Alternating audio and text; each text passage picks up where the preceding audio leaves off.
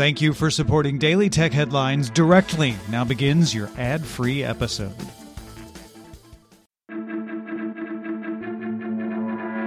These are the Daily Tech Headlines for Monday, January 13th, 2020. I'm Rich Stroffolino.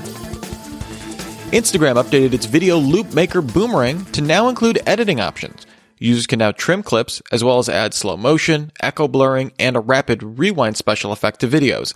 Once a video is captured in Boomerang, users can click on a new infinity icon to select the editing options. A new report from Apple analyst Ming-Chi Kuo predicts that all new 2020 iPhone models will feature both millimeter wave and sub-6 GHz 5G radios.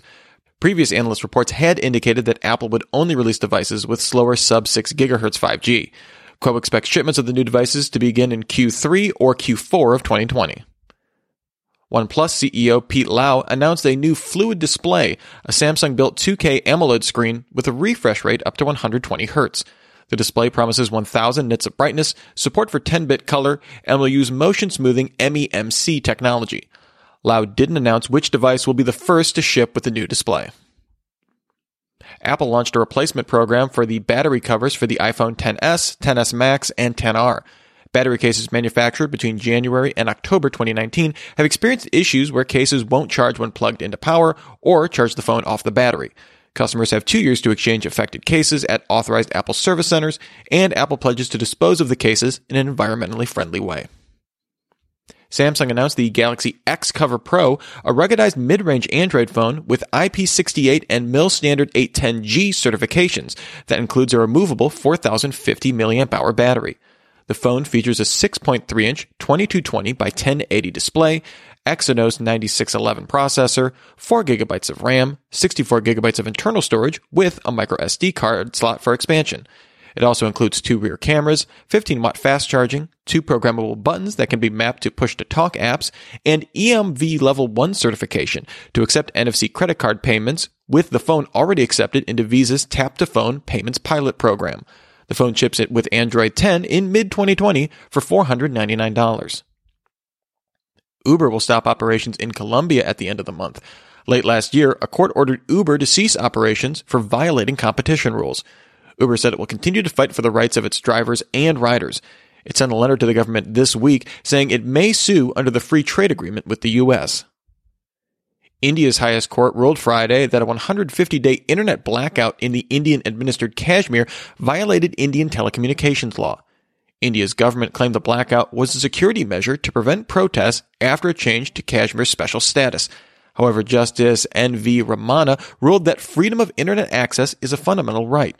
The court has given the government a week to revise its policies and be more transparent about internet shutdown orders in the future.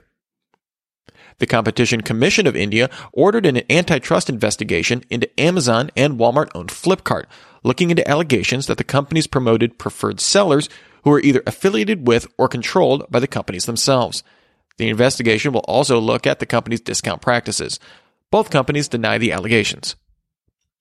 A new empirical study of consent management platforms by MIT, UCL, and Our House University found that only 11.8% of those platforms met the minimum requirements of GDPR when soliciting consent for tracking cookies. GDPR requires that consent be informed, specific, and freely given without pre-selected boxes that require users to opt out of tracking. The researchers looked at the top 10,000 UK websites and found that 32.5% offered illegal consent by non-affirmative user actions, like scrolling or not responding to consent inquiries. 56.2% offered pre-clicked consent boxes, and 50.1% of sites did not offer a reject all cookies option. Of those that did, 74% required 2 clicks to select it. And finally, Mazda Europe's head of product development and engineering, Joachim Kuntz, said the company's upcoming MX-30 EV features a smaller 35 kilowatt-hour battery because the CO2 cost of producing a larger 95 kilowatt-hour battery pack would mean that new diesel Mazda cars would use less CO2 over the course of the vehicle's lifetime, even if not swapping out battery packs at 100,000 miles. Kuntz estimates that the MX-30's battery will show a lifetime CO2 savings around the 50,000 mile mark.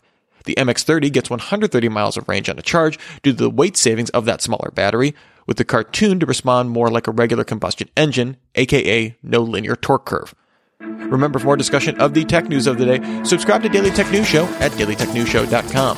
You can find show notes there and links to all these headlines there as well. Thanks for listening. We'll talk to you next time. And from all of us here at Daily Tech Headlines, remember, have a super sparkly day.